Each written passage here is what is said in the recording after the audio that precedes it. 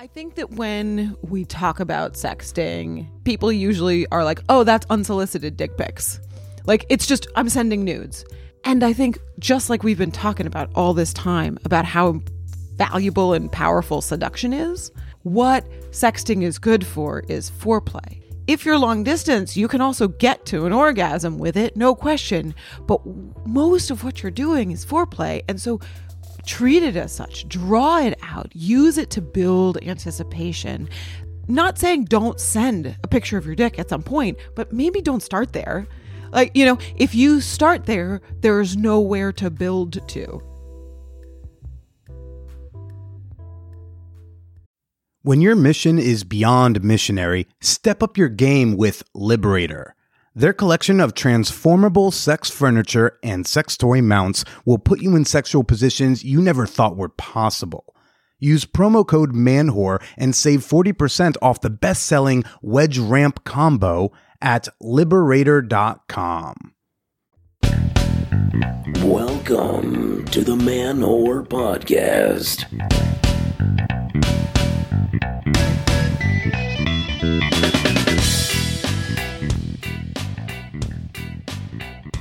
Should all acquaintance be forgot and never brought to mind? Should old acquaintance be forgot and auld lang syne? Can you tell I was not in choir? Hey everybody, welcome to the show. This is Billy Procida and you are listening to the Man Whore Podcast. You know what auld lang syne means? It means like for the sake of old times. He's saying, hey, should the old acquaintance, should we forget about them? Should we never think about them again? Come on, for old time's sake, let's remember the good times. I think auld lang syne is just like some old dude jerking off to memories of past lovers. I think it's just a guy at 11:57 p.m. just being like, man, that time with Carol was great. I should give her another call. Auld lang syne is just a spank bank anthem. This week on the podcast, we are talking all about sexting with our guest, Elizabeth Dell. She is the founder of the Amorous app. And yeah, I know, that name, it probably sounds familiar because Amorous is also a sponsor of this show. Slightly unrelated, but we are going to get to our conversation with Elizabeth in just a little bit. But first, show dates. Show dates, people show dates. I am getting into a little bit of a habit now. I'm going to keep my stand-up comedy dates at the top of the show notes. Show dates, show notes. You see how that goes. But I do want to let you know most imminently tonight, January 4th, I'm in Valley Stream, New York at Zaphire's. Thursday, I'm in Staten Island at the Craft House. And Friday, I'll be back in Bushwick at Pine Box Rock Shop. Some good stuff going on there. Some other shows after that. But most importantly, January 27th, we got another naked comedy show at the Hacienda. And yes, tickets are now available. Ooh, very excited. I've been very embarrassingly trying to book this show. I am contacting comics I've known for like a decade, being like, hey, can I pay you to take your clothes off? And tell jokes, but you do have to tell them without your clothes on. Tickets did sell out very quickly. We were sold out 10 days in advance back in September. So I highly recommend getting your tickets as soon as you can. And of course, link in the show notes. I had surprisingly the horny, sex-filled weekend. And I don't know, call me a prude, but going to a gangbang on Friday night, as fun as it was, reminded me that sex really is more fun. It really is more gratifying with people I have some sort of connection with. I've said this a lot on the show. I tend to have a connection with you, or I have to have a connection with the scene. And again, call me whatever you want, but like going to a gangbang, to me, that's just a gangbang. There's not a lot to connect to with the scene. Want me to connect to the scene, you're going to have to really spell out ahead of time. Like, what am I anticipating for this gangbang? What am I going to expect? Otherwise, I'm just going to a gangbang. No big deal.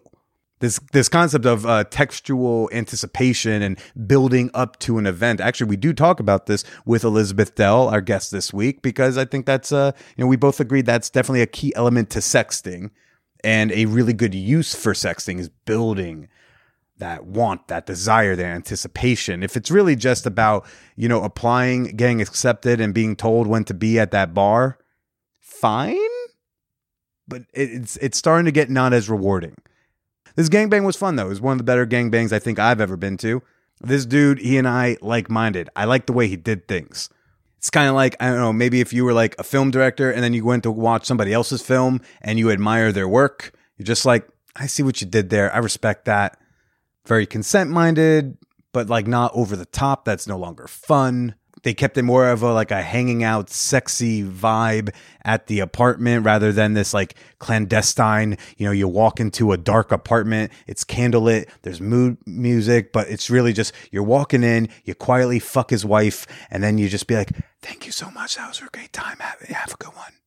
There were a couple funny things that happened at this group sex event. For one thing, has anyone ever had to break it to a gangbang of people that Barbara Walters just died? I did.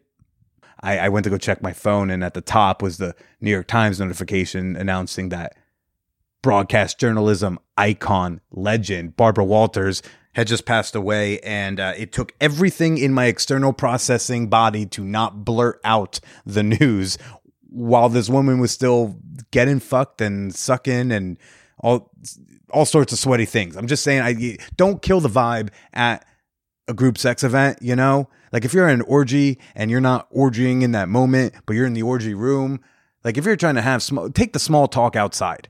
I remember with me and Anna Super Slut. Y'all remember Anna? Me, Anna Super Slut, her boyfriend, and then a couple other friends. We were trying to get the party started. And while we were taking clothes off and getting the mattresses out, we overheard this woman 10 feet away talk about how her brother just got out of rehab. Not good sex party conversation. Don't know why he was in the room. Certainly should have at least been outside. So likewise, I'm keeping the breaking news to myself until everyone was getting dressed. And then finally I could be like, I need to say a thing that's in my brain. It was really nice when I hugged I don't know what to say. Call it gangbang recipient. Somebody had said special guest star, but really we were all the special guests. She was the star of the event. Yes. It was very nice when I went to go give her a hug goodbye, and she gives me a kiss and was like, "You really brought it." I was like, "Oh my God, thank you so much for telling me I brought it." It's just really nice when you get complimented for the way you fuck someone in the ass. It's just like, I'm so happy I did a good job for you. I absolutely love the moment at the end of a gangbang or bukkake when the lady smiles and laughs and she shouts thank you to everyone, because it was exactly what she wanted. Fucking her and spanking her and spitting in her mouth and putting it in her ass and jamming cocks down her throat. We got to give her, I don't know, was it 8 of us maybe? We got to give her exactly what she wanted. Laugh if you want, but I think that's beautiful. And then when I left, I was walking down 42nd Street, and it was 11:30 at night, and the Five Guys was still open. So I thought, naturally, because Five Guys is the appropriate post gangbang fast food choice. It's just duh. So I think, I'll go to Five Guys. I'm walking up to the Five Guys in Times Square, and I walk by and packed. Oh well. I guess everybody else in Times Square had a gangbang tonight and the same idea as me. And then Saturday night I went to Hacienda with one of my lovers, someone I've been seeing the last, month and a half or so. Had a great time. The theme was fancy as fuck. I threw together quite the outfit on short notice because I am what some would call lazy and not a planner. But for $4 at the craft store, I got some fucking gems and a little bit of the glue stuff, and I sequenced up one of my blazer jackets, threw on the jock strap, bought a $5 sequined New Year's Eve hat on the street, threw glitter on my face, baby, and I was ready for a good time. Even taught myself how to do a Windsor knot, threw that on, threw a tie on. I was fancy AF. And then I fucked my way into the new year. I didn't even know I fucked my way into the new year. We heard cheering outside. I was fucking my date next to a threesome with a friend or two of mine. involved, and there was this other couple next to us, and we heard all this cheering, but we were like, there's no way it's already midnight. And, next thing we know, we decided to take a little break. Someone had to watch. It was 12:15. We were like, goddamn, happy fucking New Year, basement of naked, sweaty, sexy bodies. God damn it, I love Hacienda. Couple hot women told me I was really sexy. Granted, one of them was rolling on Molly, so I'll take that with a grain of Molly. But I had a great time. I stayed till like 5:15 in the morning. I don't even remember the last time I'd been to a sex party till 5 a.m. Like, it was just a wild time. And why? Because around 4 a.m., a friend of mine announced that she was going to attempt to shove a champagne bottle up her partner's ass, bottom first, and then serve us all champagne if we wanted to stick around. And like me, my date, quite a few friends around me, we were just all like, yes, we want butthole champagne. And we all watched for a fucking hour. An hour. We watched them like fist and then double fist and triple fist this person's asshole. It was crazy.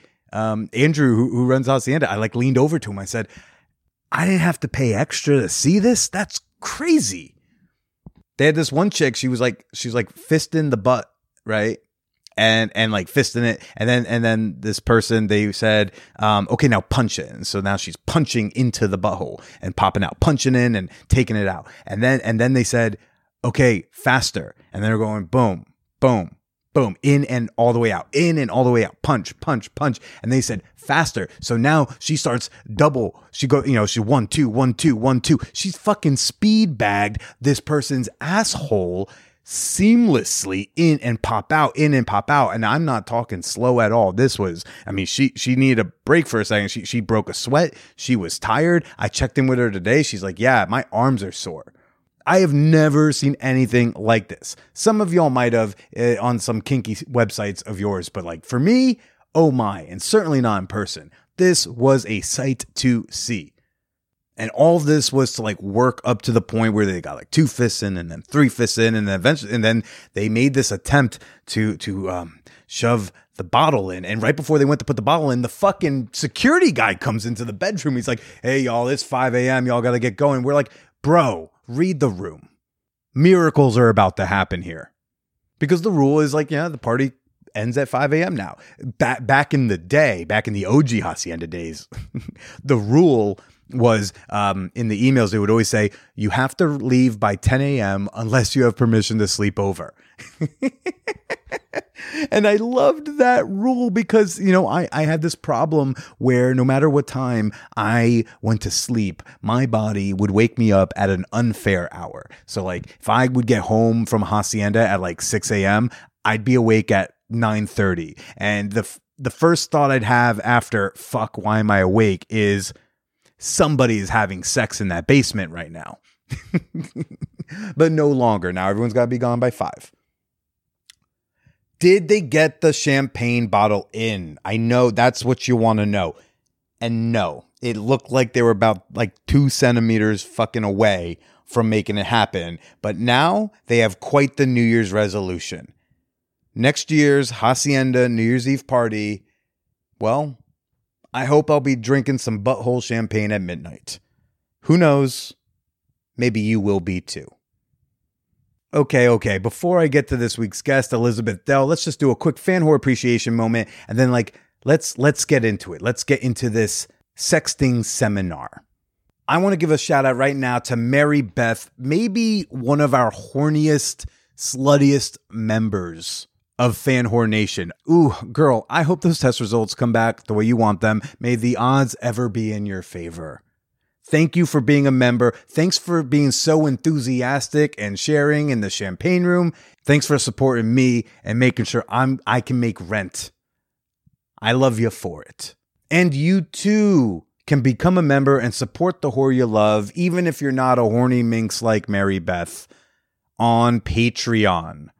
Membership begins at just $2 a month. And frankly, you don't got $2 for the man whore with a heart of gold. Do you got a couple bucks for the good boy? Am I doing a good job? Because throwing down on Patreon is the way you tell me I'm doing a good job. Your free option is to share the Man Whore podcast publicly on social media, but many of you have explained why you are very nervous and scared and maybe even a little embarrassed to do so. But then, come on, throw me the $2. Become a member today. Support the pod you love at patreon.com/manwhorepodcast. That's Patreon, patreon.com/manwhorepodcast. And if you are an official member of Fan Whore Nation, you can join us for the next, shit. Fuck, I always do that. I always burn myself on the hot movie night. Yes. Was that a good one? So somebody said in the champagne room last week, they were like, I want to hear more creative ways Billy announces hot movie night. I think I got you there. The next hot movie night, that is a night where Patreon members can gather together and we all watch a vintage classic porn film. We've done Deep Throat. We've done Debbie Does Dallas. We do some commentary. We crack the jokes. If you want to jerk off to it, that's cool. Just mute your mic and turn off your camera. Next hot movie night is January 19th. That's a Thursday at 9:30 p.m. Eastern. We got a poll up on the Patreon right now to help pick out the next film. So one more time, patreon.com/manwhorepodcast, or download the Patreon app. Find me on there. And now for our guest this week, Elizabeth Dell. Elizabeth, she is the founder of the Amorous app. You've heard the ad read. You're going to hear it again really, really soon. So I won't explain what Amorous is, but, give it a try. It's fun. I've been using it as like this sole sexy communication with my lover on the Upper East Side, but who is deemed my long distance lover for now. And, like today, while I was on my way up there, I was kind of in a bit of an emotional mood, and I was like, I really need validation today. I was texting her like, hey, here's my ETA, but in the Amorous app, I sent her a message that said, hey, I'd really love to hear the word good while I'm eating your pussy. And she didn't even respond to that, but she did it. I was just like on my knees between her thighs. Every once in a while, she would just moan out, good. I loved it. And the Amorous app, again, the thing I like about it is bifurcating sexy chat with general texting chatter. I've been digging it for that. And Elizabeth and I, we don't talk a ton about Amorous. We do talk a lot about sexting. So, if you're into sexting, if you don't know if you're good at sexting, if you want to be better at sexting, this is the episode for you. I'm going to shut my silly whore mouth. You're going to hear a couple of ad reads, and then we're going to get to my conversation with Elizabeth Dell. As we age, our bodies are changing. Certain parts need more support than they used to. Other areas are getting a little sorer faster. And that's why it's important to make sex more comfortable. And that's where Liberator comes in. Liberator has been making fuck furniture to make sex more comfortable, more pleasurable, and last longer for decades. Their best-selling wedge ramp combo gets you in the right positions just a little easier, just a little bit more comfortable, which means you're ready to be in that position longer and harder. And you can get 40% off Liberator's wedge ramp combo when you use promo code MANWHORE at Liberator.com. Or you can click the link at the top of the show notes to go right to the product. Again, 40% off their best-selling wedge ramp combo with promo code MANWHORE. Or you can just browse around Liberator.com and upgrade your sex life today. Explain what else needs to be fixed with this room for optimization. Well, for optimization like I said, for what? Do you want to be optimized for a one-night stand or for like fun time? Or do you want to be optimized for someone who's here regularly? And as I said off mic, I was like, I don't understand the difference, because I would think that my long-term relationship is also going to have the boning in it. So, okay. So something that I would say is a bedside table. Lamp, like a lamp on the bedside table. Because when you have I mean, I just think they're really nice to have for me too. I don't like to have to get up out of bed at the end, like to turn off the lights before I go to sleep. I want to be able to sit in bed and like cuddle or talk or look at my phone for 2 seconds. Yeah. And so being able to take most of the lights down and then be in bed and then turn off the side lamp and like turn over and go to bed, that to me is the kind of thing that would be really nice for a long-term partner. But if you're thinking about somebody who's just coming over for a couple of hours and hanging, they aren't going to necessarily sleep over. They're not necessarily going to I'm a big sleepover boy. Okay. Yeah. I have long since had a strategy that you need to earn a sleepover. So it's not a first thing that I do. Okay. So in this city, it's just more like, I don't know. I don't want to send you home at night at 1 a.m. and fair. Yeah. Fair. But yet again, another woman tell me I need mood lighting or in between lighting. I mean, I'm just saying it's a really nice thing to have, whether it's for other people or for yourself. As a continuation of the Charles McBee episode, folks, back from the summer, what are some like other like common things when you've gone to like a new person's house and you were like, bro? Well, one thing that you do really well is stuff on the walls. Okay. In my, like, that was always a thing where you went to someone's house and it just felt like they'd never really quite moved in, or it was just not very adult. You were like, did you not have anything happen in your life that was worth putting a frame around? You have no personality you want to showcase. You have no interests you want them to know about when they walk in. Exactly. Like there's something really lived in about stuff on a wall. And so whenever if I would go to someone's house and they would just have nothing on the bedroom walls, that always would feel a little disconcerting. Like, are you gonna have like ready to move if things go sideways? Yeah. It also gives like kind of Dexter vibes. It's like, why is this apartment so empty? Why is it so pristine and so easily, reversible? But also, fellas, frame. Stop with the no thumbtacks. Okay, a frame. You still want that Scarface poster? Frame it. Yeah. It will look better. Right. Yeah. Frame it. And then I think when it's in a frame, all of a sudden. That was actually the first thing you walked in. You walked in, like, I love all the framed things on your wall. Yeah. Not things I taped on. Exactly. And even if it's, if it's a Scarface poster, you put a frame around it and then it's like a piece of your history. It's not the thing that I like right now. And I'm like a little boy with a wall. And, also this is my. Okay, actually, I was about to say my hot rod bed, but if you had like a Matchbox car bed, maybe you could pull that off. I mean, this is Bushwick. Yeah. There's got to be a few around here. Yeah, if you make frame it enough of a thing, then it could be cool. Yeah, you frame it. It's no longer like the poster from college you keep rolling up every time you move. Right. It's exactly. like, like I would never disrespect Susan with thumbtacks. Exactly. She's beautiful. Homegirl gets a frame. $200 frame. Worth it. Yeah. Oh, I mean, framing is such a racket. I love having things framed, but I don't know how many times I have gotten, a $10 poster at an art fair, and then I took it to the frame store and they were like, that'll be $72 to put a frame around it. And you're like, oh, okay. That was not, I did not think that the art inside would be worth, 10% of the frame, but I want the art inside framed. I mean, I also have things where it's a poster that I say they were giving away free at a march or something. So the poster might be free, but the memory of being there is worth a lot. So. Yeah.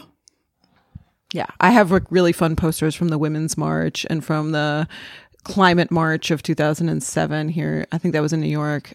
So those are things that I got free, but then framed and put on my wall. Well, welcome to the show, Elizabeth Dell. Thank you. The founder of the Amorous app, one of our sponsors. Yes, exactly. I have no idea when this will go live, but I hope I'm still a sponsor of the show. That's the plan. Yeah, in a couple weeks, I think this will be out. Sweet. Yes, for sure. I just started talking about the Amorous app and how I've been having fun with a lover of mine who's quote unquote long distance, not. Upper East Side and Bushwick is long distance. It's 13 miles, but it's long distance. If you live in Astoria, I'm so sorry. Call me when you move. New York City's weird like that, where like you are not geographically far, but like you're fucking far.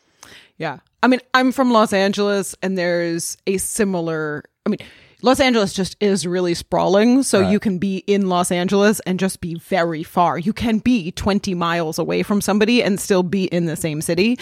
But it's the same idea. You know, if somebody lives in Marina Del Rey and I live in Koreatown, I'm like, I don't know that that's going to work. Yeah. Only if we want to see each other after midnight, because that's the only time the freeways are clear. Yeah.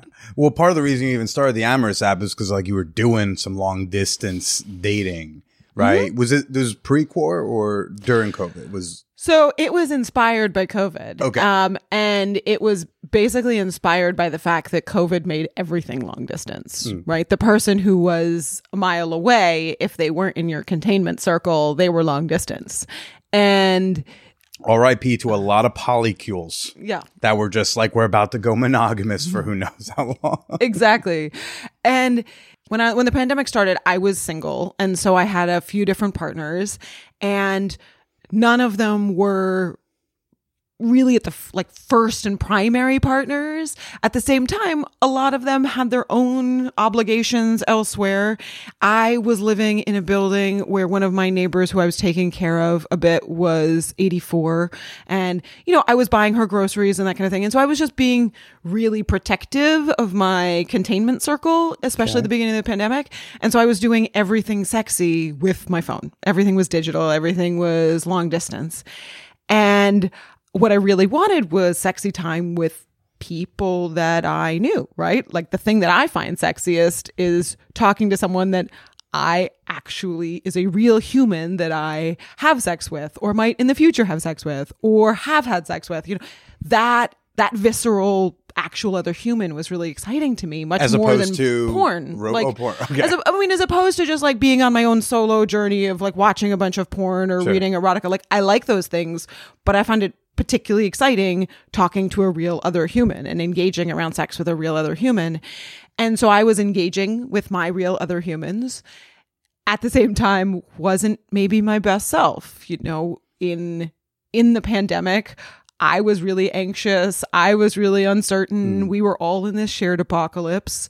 And so I was looking for things that would make it a little easier to talk to my humans. Okay. You know, I was like, oh, there's got to be really fun games out there, things that I can do that are like sexy fun with another person, so that I don't have to be the one thinking about what's a role play we could do, or what's a question I could ask, or like, how do I get sexy with my other person? And I have to come up with that every single time. Yeah, that sometimes can be the impediment when two people are like, we're down, we want to, but it's just, how do we start? Because once you can get the ball rolling, usually the ball is going to keep rolling, but that initial inertia is like tough. Yeah, and figuring out you start doing a role play and someone's like, oh, not that one. Yeah, not that one. Oh my God, we did the nurse thing last time. Yeah, exactly. I mean, I used to joke like, I just can't do a hot tub at a cabin in the woods one goddamn more time. You know, it's hard to be original if the subject is the exact same. And so I figured there had to be games we could play or things that would help with that. And I went looking and I really didn't find them. And it was kind of shocking to me that the internet was full of sex, but it was all single player sex. It was all one person. Like I could go watch an infinite amount of porn. I could read lots of articles. I could explore myself in a lot of different ways. But if what I wanted was to improve a two-player game, I wanted to interact with my known human, I just wanted to make that easier, I was struggling to find stuff. So were you good at talking about your desires and such before, like pre-pandemic? Were you already good at doing that like in person and casually when you were dating? Yeah, I think I was pretty good at that. Okay. I mean, I think that being good at communicating around sex is something that is a continuum. I don't think that it's a binary. Like I don't think there's you're good at it and you're bad at it. I think that it's a progress. Like you're constantly trying to improve and get better and figure it out and learn. I had been on a journey of sort of exploring sex, exploring it academically, exploring it emotionally, exploring it with people for a bunch of years. So I think I had gotten better at it. I mean, I would think of myself as a sexting, I might with Amorous have t-shirts that say sexting ninja. I just might. I was really good at it. It's just also really generative. You know, when you're telling a sexy story to someone, there's a lot of creativity there. There's a lot of energy there. And that's the point. And that's great. But it's also a really big lift and it can be exhausting. And being the person who's always creating, because you're creating stories together. It's really creative activity. Yeah, like it takes creative juices. It takes creative juices. And if that's a shared energy, a lot of times that can feed back and forth in a really beautiful way. You know, if you have a partner who is as engaged as you are, then sometimes like the sum is greater than the whole of its parts kind of thing, right? Like each one of you is generating somehow between the two of you, there's more energy than each one of you is putting in individually. But it's a lot of energy. And especially if you have partners where they're like, oh, that's cool, but they're much more a receiving partner. They're like, just, okay, sure, you can send me creative, sexy stuff. And you're like, well, that actually gets exhausting. Like, I don't. And so I went looking for, hey, what are some like easy shortcuts, you know, and what are ways that I can, for instance, have some pre-written interesting questions to ask my partner. And so I'm not trying to think up in the moment what's the question to ask, but instead I can just respond to something, because responding is usually a lot easier than generating it for the first time. Or what are ways that I can identify some desires we share? So I don't have to start from, well, okay, let me ask you, do you like this? Do you like this? Do you like this? Also, because it's no fun really to have a list of 20 things and have a person be like, no, I'm not into that. No, I'm not into that. Well, that's why no, like any of the things online that like play around with this like kind of blind matching of desire stuff, like it's always been like you each do it separately and then something in between is going to let you know what clicked. Because hearing no is like psychologically a turnoff. Yeah. Like if you hear no enough times, like it can fuck with your mood. Even if they're totally fine knows that are supposed to happen, knows that you respect, there's still like, there's a weight to that. So if I have to like kick things off, I don't know, like frankly, like if I have like a date situation, if I pitch like 2 or 3 ideas and their no's, I'm like, okay, I'm going to, or like if I say, if I ask somebody out who has said like, I want to go out or I want to hook up and I try to make plans in snow and I try a second time in snow, basically by the third time, I'm going like, okay, I'm going to kind of put the ball in your court now because like I can only hear no so many times. So you let me know when you want to. Yeah. Exactly. And yeah, and I think it's exacerbated. I mean, it's true even when you're just trying to arrange, like, what's the time we're going to have this meeting? And the person keeps saying, I'm not free. I'm not free. I'm not free. It's especially when it comes to intimacy and sexuality, because that's so personal, right? We just take that so personally, whether we should or we shouldn't isn't something, you know, I think it is a really, like, being naked with someone's a really personal thing. Yeah. But yeah, it's really hard to be told constantly, oh, I'm not into that. I don't want that. I don't want that. And you're like, okay, it's not a big leap for my brain from I don't want that to I don't want you. So I'm starting to hear that, whether or not I should, I'm starting to hear that. How do I get outside of that? And sometimes you can tell a partner that and they will hear in a beautiful way and say, okay, great, let me come up with some ideas. But not everybody responds the same. And so that was a lot of the inspiration for Amorous was, hey, can I create a third system? Can I create a system outside of myself so that I can figure out that we both think librarian student is a really cool fantasy, and then we can text about that, and I don't have to have you tell me the 15 other things that you don't want first. Right. Yeah. No, absolutely. When did you first start sexting? Oh. Okay. I think I actually can pinpoint this pretty easily because it was the acquisition of my first smartphone. Okay. I mean, I don't really remember doing any sexting before I had a phone that had like proper keyboard. You mean the T9? You never sexted with the T9? Ooh, no, that was a journey. Yeah, I am old enough that I had a BlackBerry, but I think it was my first iPhone, my first really early iPhone. Then I started, and I, for whatever reason, had held out quite a while before getting my first iPhone. Same. What year? I want to say 14, 15. Wow. Yeah. I held out to 2012, and I was like, I might try to like apply for a real job. They might not take me seriously with this flip phone. Yeah. Flip phones were the shit. I would be at a bar and I'd have my seat at the bar, crowded bar. I want to keep my seat. I have a drink there, but like I'd put my phone and my drink there and I just walk and every people are like, whoa, you left your phone. You know? Yeah. No one's taking that. Yeah. It's No one's fine. taking it. It's fine. I dare them. It's $35 on Amazon. I'll be good. Yeah. Yeah. And you had the texting limit on the flip phones at least. Like there was, you could only do like, maybe it was 140 characters or something like that. And so you had to like send strings of texts and then sending fucking pictures. Forget about it. You had that tiny screen. If someone sent me a nudie picture on my flip phone, I then would have to email it to myself so I could open it up on a computer so I could like actually look at your naked body. That's amazing. Yeah. No, for me, it was the combination of getting, I think, the first iPhone that I had and Tinder. Both of those kind of happening simultaneously for me. And so you wanted to participate. And so I was exploring this thing everyone's talking about. Crazy thing that everybody was talking about, that all the kids were doing. And that was, yeah.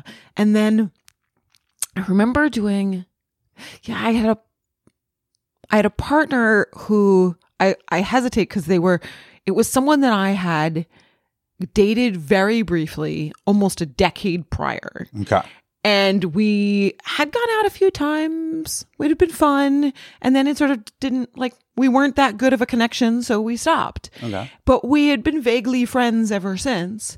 And somehow with this new iPhone and with Tinder and we connected on Facebook, and we ended up starting to chat on Facebook Messenger.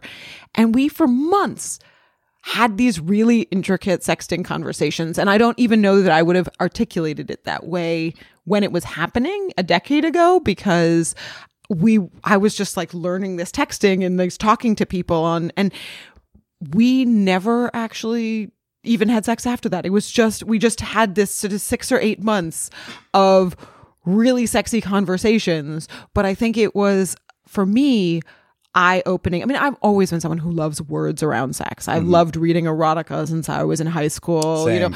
That was my hack, by the way. Yep. In high school, at boarding school, couldn't bring porn. But I would just print stories when I was home on break, and I would just bring them because, like, does this really count? Come on, keep them under my mattress.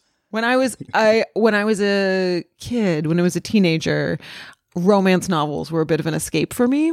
What, like the shit they like sell in the corner of CVS? The stuff in the corner of CVS, but honestly, there was like a yard sale that happened on Sundays at the Dirt Mall near my house, like the Dead Mall. It would have this big flea market, and there were these stalls that sold books, and they would sell like the old Harlequin, like the serialized ones that were skinny, for like $0.25 each. Right. And so I could just like, for $5, I could get 20 books, and I'd just get a bag of them, and then I could read them whenever. And, you know, they were throwaway, and then I'd get rid of them afterwards. And it was escapism, pure and simple. And so then I graduated from kind of the romance novels that alluded to sex to actually erotica that talked about sex. But kind of words and sex have been something I always loved. Yeah. But then doing that with an actual person that I knew, like exchanging that with persons, I give this guy a lot of credit for kind of letting me practice how to talk about sex with another person, because I think you need practice for all of it. You need to practice it in person. You need to practice it with lovers in sex. You need to practice it, you know, clothed over a table. Like, how do I do this when we're kind of understanding each other in a larger context, and maybe not when we're in a naked context, but also how do you do it on a phone? Yeah. It's like my coach, Robert Saleh, was saying in the press conference earlier today. He was like, look, it's all about reps. Yeah. Comes down the reps. Got to get the reps in. Zach's going to be okay for Thursday. I'm not believing in him. It's okay. It has nothing to do with sexting. I'm just like really frustrated with my team. Yeah. You gotta build it into your bones. What I mean, my erotica would be the Jets winning a Super Bowl. They'd be like, and then you fuck after? I'd be like, no, they just won, and I'm really excited. That's I am enough. suffused with joy right now. My whole body is sparkling. What made this fella so good at sexting to carry it on that many months? Well, I think part of it was the novelty of it, just the idea of talking about sex and kind of learning how to do that for the first time. And, just practicing, seeing what would happen when we had a conversation. There's plenty of things that you would write and then you'd be like, oh, that didn't sound the way I wanted it to. And you correct yourself. You have to learn by stumbling. It was also, I think, I was enamored of this whole idea of being able to like send messages and like sit in bed on your phone at the end of a night and send messages to somebody. Like that was not a thing I'd ever done. So it became a fun thing to do in my apartment before I went to bed, would send some messages. Also, I was kind of starting a journey of exploration. And so he became someone that I would often revisit and like we would talk about experiences he was having or I was having with other people. And so it was a fun way. I mean, it is really fun to go have a sexy experience, but there's actually all of these books about happiness and about how does happiness exist for most people. And happiness, they talk about, has basically 3 phases, right? For like a happy thing that happens will have 3 phases. There's anticipation, there's experience, and there's memory. And each one of them is like a different way to approach the happiness of a thing, right? Looking forward to your birthday party or to the orgy you're planning in a month. Like there's a month of real fun in that planning and that looking forward to it. And then there's the fun of it. And then maybe with permission you have some pictures or you don't, but you have a memory of it. And then revisiting that memory is a whole nother level of happiness, right? And so having a friend that I could talk about this sexy experience I just had with was a way to like have that memory happiness again. Could be like, oh, so like I had this thing and I met somebody who like made me squirt and like, oh my God. And like, let me tell you all about it. And he was like, I think that sounds delicious. You should tell me all about it.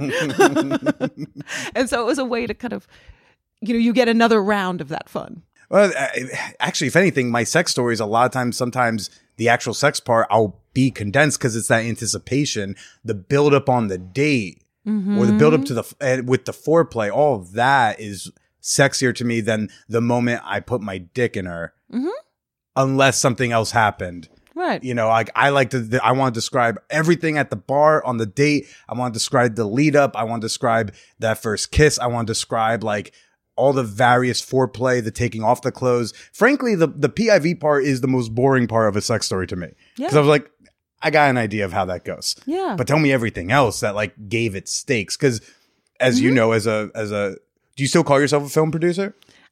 Sometimes, yeah. Okay.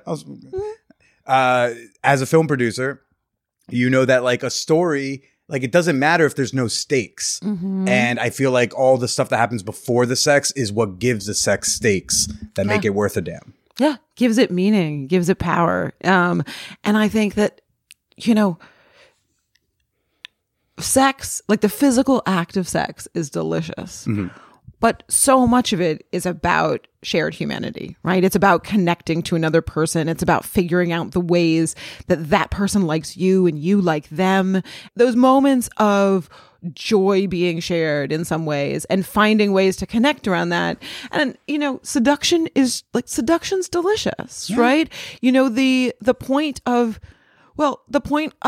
a day of fishing, you may have gotten a fish, but if you're like, well, I was there for 9 hours and the only piece of joy was the 3 seconds in which I was pulling that one fish out of the water, then that's a wasted day. There's a whole lot of the like, how how am I getting better at the act of this? What's my process? How am I enjoying where I am? And that's seduction. What was I thinking of the moment I felt the tug on the rod? Yeah. Right? Like we can make that, we can draw out that 3-second, I caught a fish story, and you could really draw it out with like whatever your internal monologue was at the time. How was it getting out there? What was your state of mind? What is your attachment to fishing? Right? What does this bend in the pond or bend in the river mean to you? Like, why were you there? Like, how is it super cool that this bar with this history, or, you know, we met here because we've been talking about it for 2 months, that we were going to go to this place because it had meaning to us, or because there was I don't know, those sorts of things are, I remember one of the funner things in the development of Amorous, and kind of when I had this idea, I went and I talked to a whole lot of people about their best sexting. Okay. I did background interviews. And I remember someone telling me a story about how they had met a couple and from their town, and that there was a sort of a drawn out process of many weeks of messaging and communicating as they were kind of getting to know each other, feeling out this sort of first date that they were going to go on with this couple. But the person who was telling me this story, they had a place in mind. They had an idea in mind. And so they were telling this story of how this first date was going to go. And I just thought this was so cool that they knew where they wanted to take this couple. So they were like, oh no. So I could tell, I described this whole thing, like wove this whole tale of, oh, and then you're going to go in, and then you'll go up the elevator, and then there'll be this rooftop bar, and then we'll sit in the corner. And I had a place in mind. So then on our first date, I did that. Like I invited them to go there, and we did that thing that we had been sexting about for weeks, and it was so sexy. And you're like, yeah, that makes that so fucking hot because it's imbued with all this meaning. There's all of this fun anticipation in it. That was one of those stories that I was like, oh, genius, well played, all for it. But yeah, there's all that buildup gives things power. What do you think are some common pitfalls that people do when they try to sext? I mean, I think that when we talk about sexting kind of in the larger cultural context, people usually are like, oh, that's unsolicited dick pics.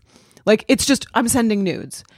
And I think just like we've been talking about all this time about how valuable and powerful seduction is, I think you gotta do seduction. Like, what sexting is good for is foreplay.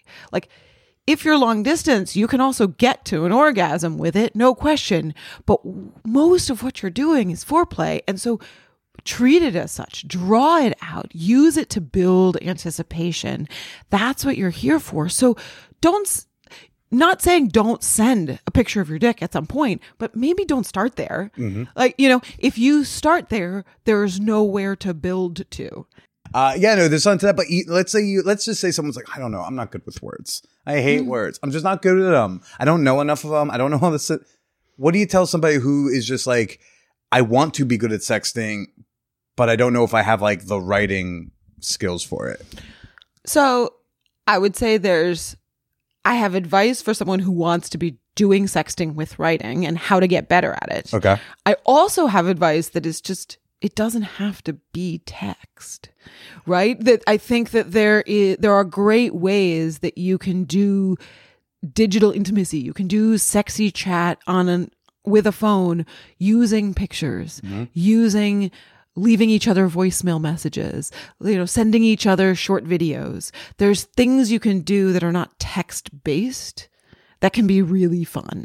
But again, keeping the same advice of seduction.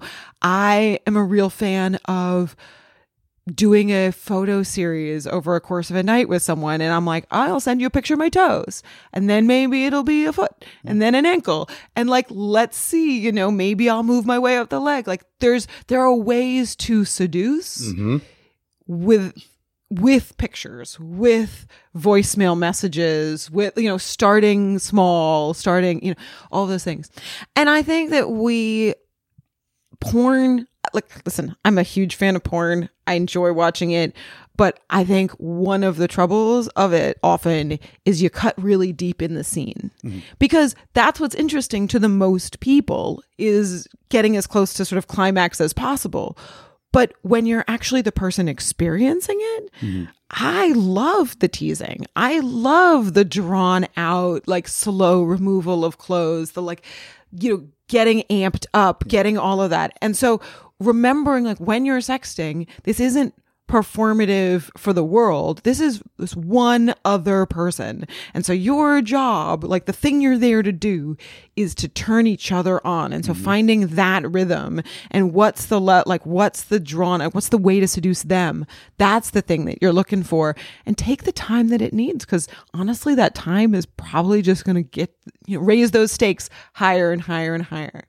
But if we're talking about text, you and I earlier in this conversation talked about how we got good with words, and a huge part of that was reading sexy stuff, right? Getting familiar with how words are sexy. And so that could be reading erotica, that could be practicing sexting with other people. That could be listening to a sexy story at bloomstories.com with promo code MANWHORE. Just happens to just saying. Yeah. You train your mind with Bloom stories so then you can do your sexy sexting better on Amorous. That's just how I like to do things. Totally. I know a bunch of people that listen to sexy stories. You can read sexy stories. They help you understand, like, what are words that turn you on? What are synonyms for cock? Like, And then I'm a huge fan of really, when you're sexting with someone, everyone's different, right? There are some things, like taking the time to draw out a story is probably going to work for most partners, but every partner is different. So pay attention to that person. If that person uses the same phrase a bunch of times to describe, like, their response, like they always say, "Oh my gosh, I'm so hungry for you." Like that's a term they like to use. Repeat it back to them, because clearly that's how they think of themselves getting excited. So if you use that word with them, they're going to get excited because it's going to feel like you really understand their arousal, right? When someone uses phrases that you think are hot too, repeat them back, twist them a little bit. That sort of thing is about how you connect to someone. I'm hungry. They say, "I'm hungry for you." You say, "I want to drink you in." I don't know. Like, you find you get literally sometimes I've sexted and gone to synonyms.com. That is okay. It is not cheating. Like, if you're just like, I've said throbbing 3 times, go get some extra word. There's no shame in it. No shame at all. And I mean, this is about having a good time and having your partner have a good time and you have a good time. So as long as that's happening, you're doing it right. Where do you think this fascination with sex and the words around sex originally came from for you? I think, well, part of it is that I think sexuality and kind of, human reproduction has been part of my life, all of my life. It's a funny thing, but my mother's a professor of reproductive health. So I have always been the kid on the playground who was, oh, no. That's not how babies are made. Let me tell you the actual truth about how babies are made.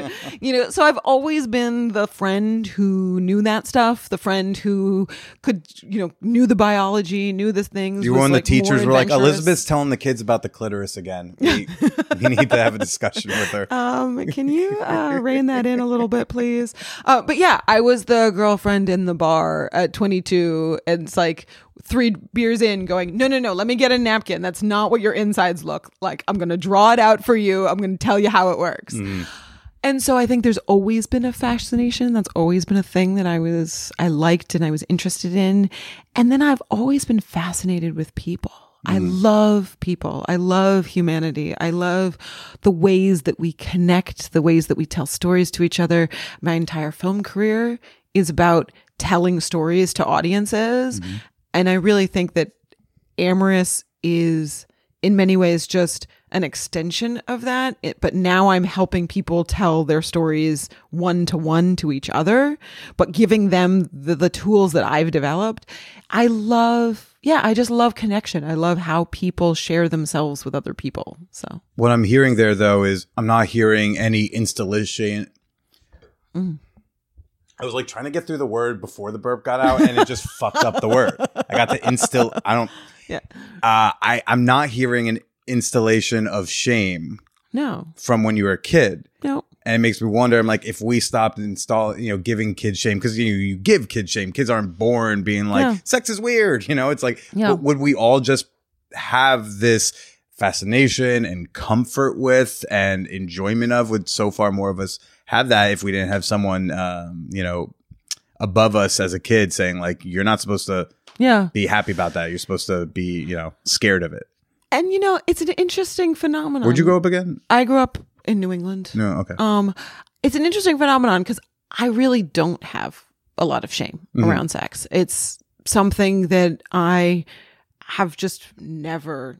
I've had more or less comfort talking about it. I mean, I've certainly gotten more comfortable, like even more comfortable as my world has gotten wider and I've explored on my own as I've built out Amorous.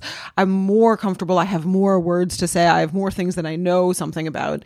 But I've never particularly been ashamed of sex. That's not a thing I grew up with. It's not like I didn't have a church that instilled that in me. And it is an interesting idea because I also have never, and this is just me, like I've never found sort of erotic power in shame as a result. I've humiliation or like play that engages with that has just never been particularly interesting to me.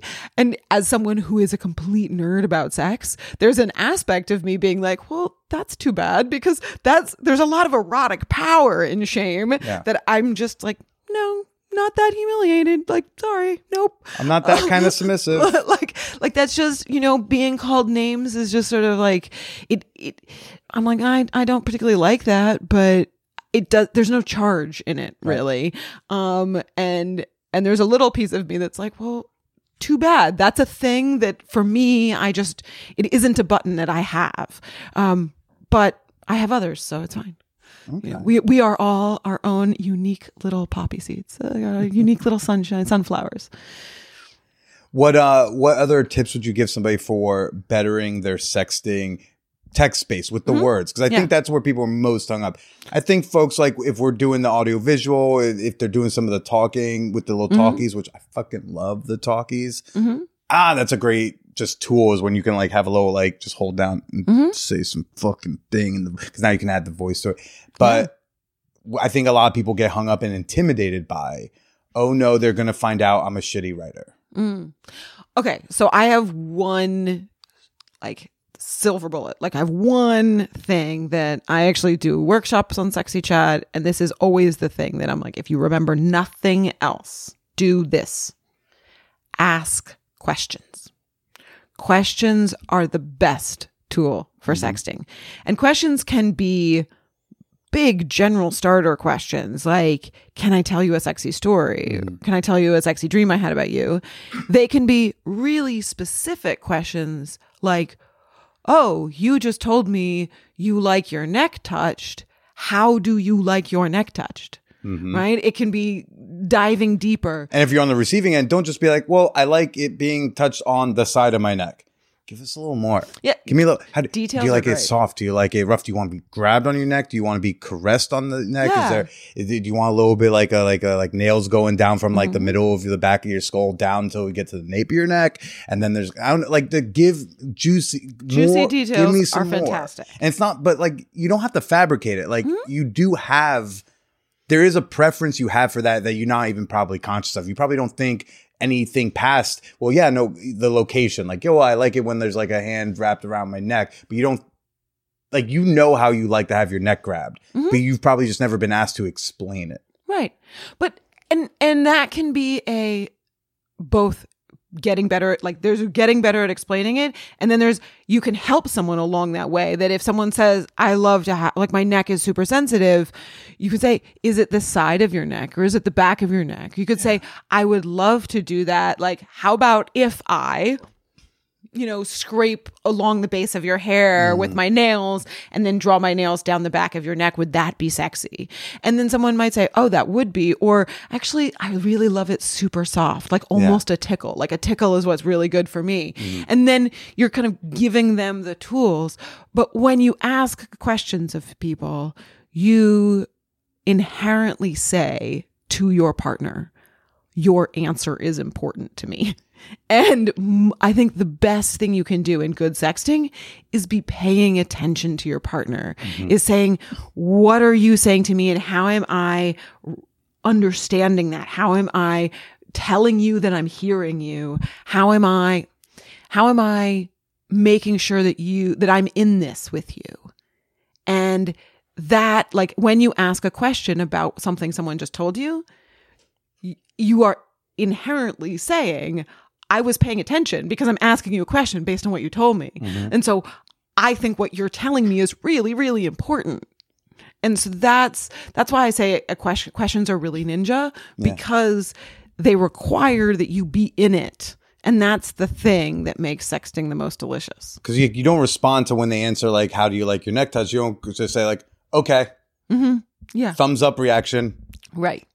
Kayla, if you are listening, I do reaction hold downs, but okay. Sorry, I'm just getting self-conscious for someone who's not here because I'm anticipating like a fuck buddy of mine making fun of me for saying that right now.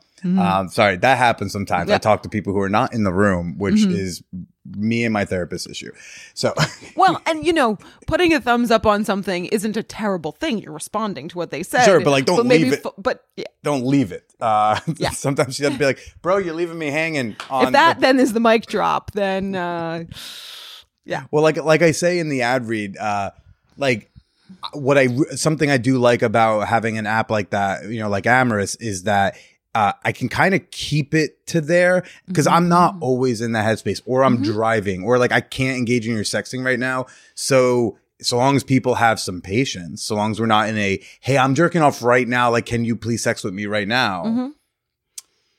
When I see the Amorous notification pop up and saying I have a new message from her, I engage with it when I'm ready to engage with it. And even if I'm still texting her, it's just more like, I'm texting you because this is where my head's at. I'm going to go into that app when I'm ready to like get delicious with you. Yeah.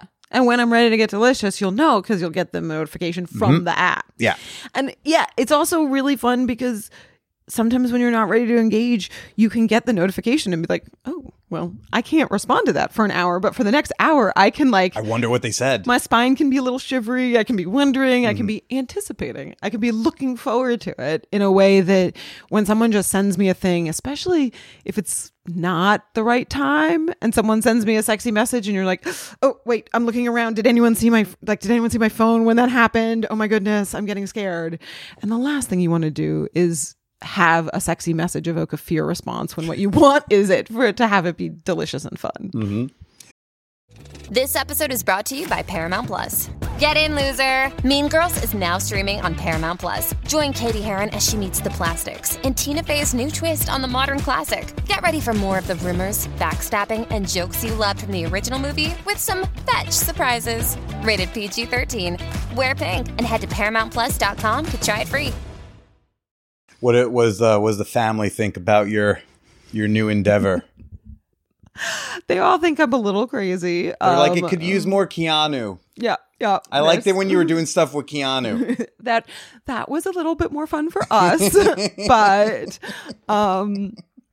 yeah, no, it's adorable. Like my whole family is supportive of this, and it's now hilarious that they'll sort of bring up like, oh, I was reading of the paper and it had a weird sex thing in it, so we thought you'd be interested.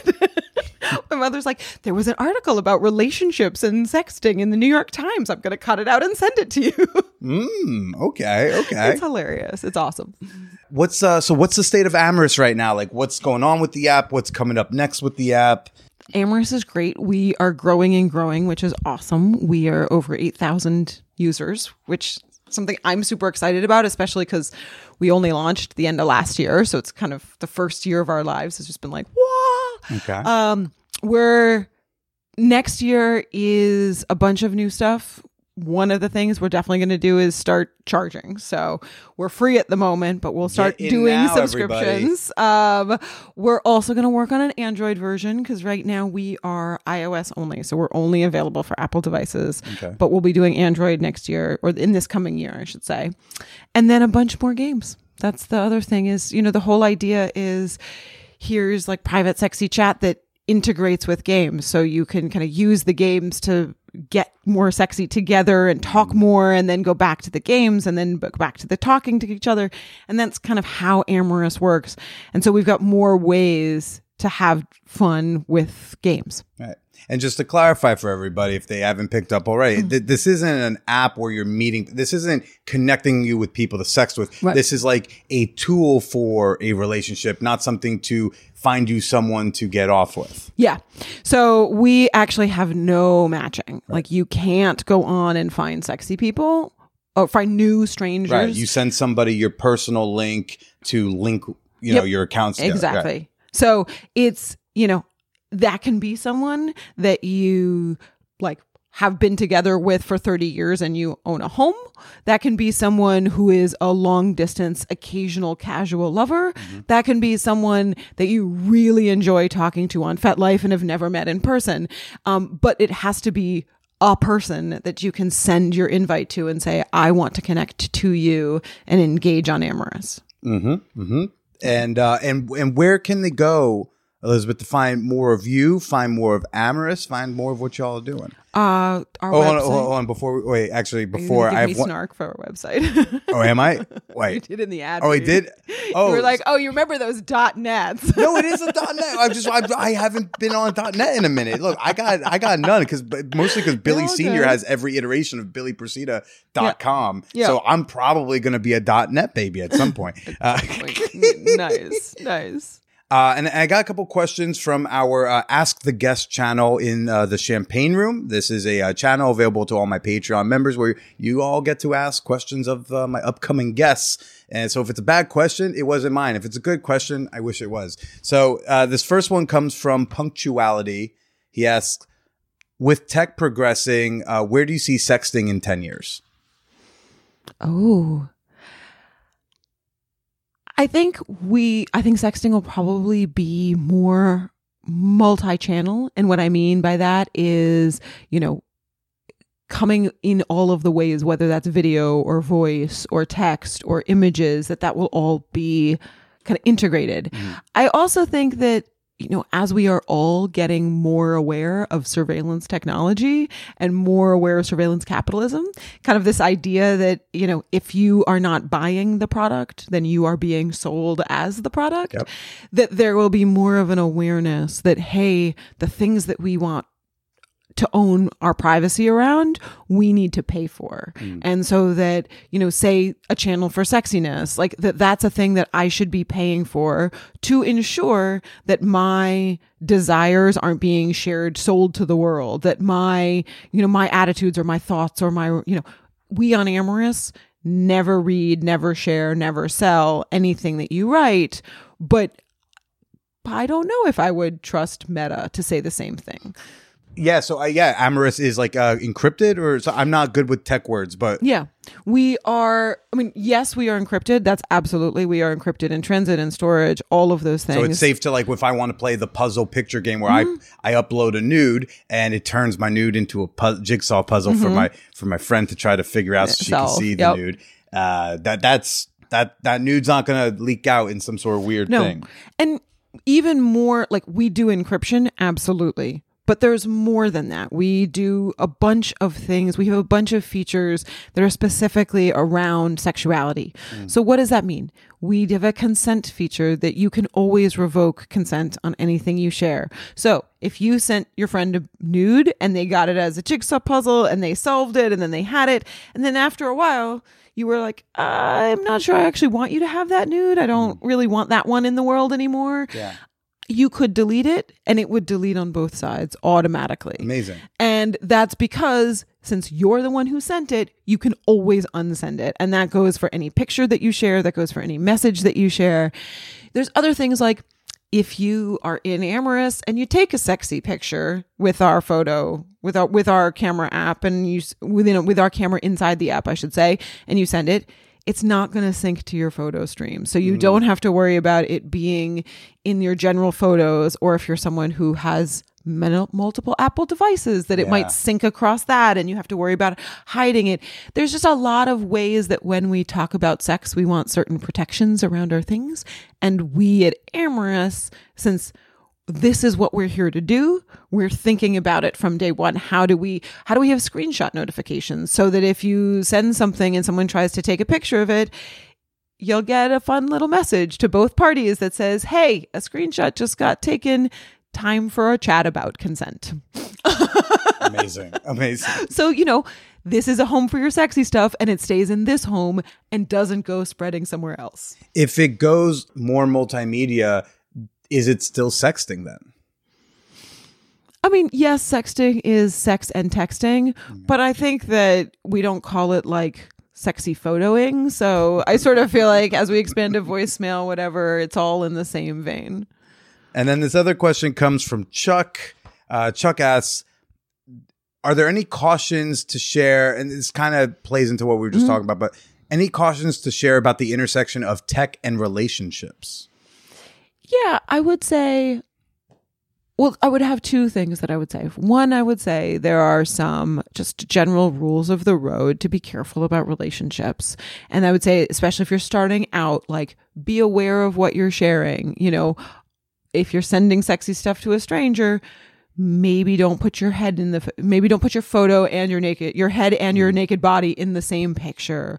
Or be thinking about, if you're not using Amorous, what other platform are you using? What are the safety precautions on that platform?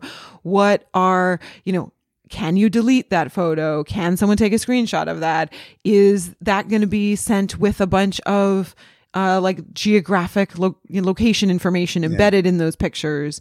And so I think those are just some basic stuff. And then I would also say, personally, I think of sexy conversation as, good food or good wine, right? If you're not enjoying it, there is absolutely no reason for it to be happening, right? It doesn't matter if someone tells you this is very fancy wine that you're supposed to like. If the act of drinking it tastes gross, don't do it, because no one else is drinking that wine but you. And the same thing goes for sexy chat. Like, if you're engaging with this with someone and it doesn't feel good, don't do it. The whole point of this is that you're turning yourself and your partner on. And so if that's not happening, it's not that you're doing it wrong. It's just then you shouldn't have to do it. There's no obligation. This is a very private thing that's either full of joy, or if it's not, then don't worry about it. Do you think tech could, right now there's a, let me put it this way. You call somebody on the phone, especially if they're like under 40 or under 30, like they're like, is everything okay? Yeah. Like, I call the main person I'm on Amorous with. Like, I also tend to call her just because like it's partial laziness. I don't want to fucking use my thumbs right now. I want to multitask. And so in the beginning, I would call and she'd be like, are you okay? I'd be like, yeah, I just thought I'd call you. Yeah. And she's like, oh, that's sweet. And which everybody, calling people is sweet. Do it more. But do you think there might become like any kind of, the way tech is going, any over-reliance on relationships being on the phone? I mean, I think it's, or is that even possible. bad? I'm phrasing it like it's a bad thing because I'm old, but like, I think it's possible. I think I'm a really big believer of in-person relationships. Also because that's what we're designed to do really well. We communicate so much in the nuance of the tone of our voice, the tilt of our head, the eye contact. Like, we are really good. How's my head tilt right now? It's gorgeous. Thank you. Absolutely gorgeous. We connect with other faces. And that, that comes from like our first moments on the earth. As a newborn baby, we look up at the faces of our parents and we start to learn to read them. And we are best at in person with most people. And so I think the more distant we get from that, especially with our most important relationships, the more distant those important relationships feel, the more disconnected we feel from people. So that being said, I don't want to discount how important it is to be able to find a tribe. And sometimes if you grew up in a small town and you're LGBTQIA or you're just like pretty sex positive, you might be the only person in that town that feels the way you do, or the only person in that town that like obsessively loves that band that you love. And feeling really outside the tribe is not good for us either. And our technology is a way to connect with a tribe even when they're not in person. There's something so beautiful about the way technology has allowed us to connect across the things we love and the ways we define ourselves, even when it's not geographic. So, which is a really long way of saying, I don't know which way it's going to go. I hope we all stay in person because I think bodies are glorious. And I think we should stay being physical bodies with each other. But if I can help people do that better because I gave them a space to explore their desire, maybe from a place of a bit of safety. I think sometimes through your phone, talking about sex in sexting can be a great way to process a new idea without trying to do it in person with someone, when someone might be like, well, does that mean you want me to do that fantasy? And you're like, no, I just want to think about it. I want to share it. I want to figure out what words I use for it. So it can be an amazing tool. And that's not an answer one way or the other. I do have one final question because you're a film and a recent episode. I asked this. When you go to a concert, they say you got to fuck the drummer. Okay. Right? They say if you're going to bang someone in a band, you bang the drummer. That's what you do. Oh, okay. It's what I'm told. All right. By people who fuck people in bands. Okay. On a film set, who's the drummer? Who do you have to bang on a film set? Oh, that's fascinating. I have never been asked that question, nor have I ever thought about that question. So I will tell you, as the producer on a film set, you're like, not me. I don't want to get sued. Rule one is it's not me. Like, and it is never going to be me because I'm the person signing everyone's checks, and so like I got to stay out of the fray. And in fact, it's a whole process on a film set that I usually have someone in my staff, like in the production line, where I'm like, okay, it's your job to know who's banging whom, because there's always that going on. Really? Yeah. And I'm like, it's your job to understand the interpersonal relationships that are happening on a film set because they will probably be influencing what's happening. I do not want to know. I do not want to know until the absolute last minute when I have to know. Right. If there becomes that moment where I have to know because the relationship between the makeup artist and the grip is now going to like blow my setup, then tell me. But until that moment, I want absolutely no knowledge of it. Kira did say her answer was not this, but she did say grips are the fuckboys on the set. They're the community dick on set. I think is what she said. Huh. Okay. But who do you think is the dope in bed role? Oh, the dope in bed role. Huh. That's an excellent question. The answer that comes to mind immediately is your stunt team. Yeah. These are people who live a life of the body. They may or may not be interested in having sex with you, but these are people who know how the body works intimately. And so if they're going to be good at it, they're going to be good at it. That's a great answer. That's really good. Because people say it's the drummer because, like the fingers. Okay, so that's interesting. I didn't know it was the drummer because the fingers make sense. I just thought it was because the drummer's the crazy one. Yeah, like the drummer's the like balls out crazy one in a band. Full stop. So I was a little intimidated by like you should sleep with the drummer. I was like, okay, like if you need the the crazies are sometimes the best. Like I mean, and if what this is a challenge, then Everest would be the drummer probably. Okay. Okay, but now, Elizabeth, where can people go to find you, follow you, and check out Amorous? Yeah, so you can always check out our website, which is amorous.net. You can find us in the App Store, same way, AMORUS. And you can find us on socials. Everything is at Amorous App. So just AMORUSAPP. That's all of our socials. You can find us everywhere.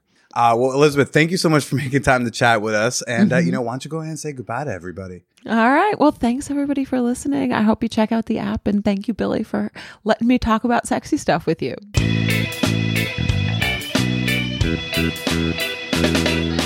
Call your lovers, people. Do some phone calls. Use your voice. Stop being so fucking nervous and anxious about a phone call. When someone calls you, it means they care. It means they were thinking about you. And you shouldn't be so confused by it.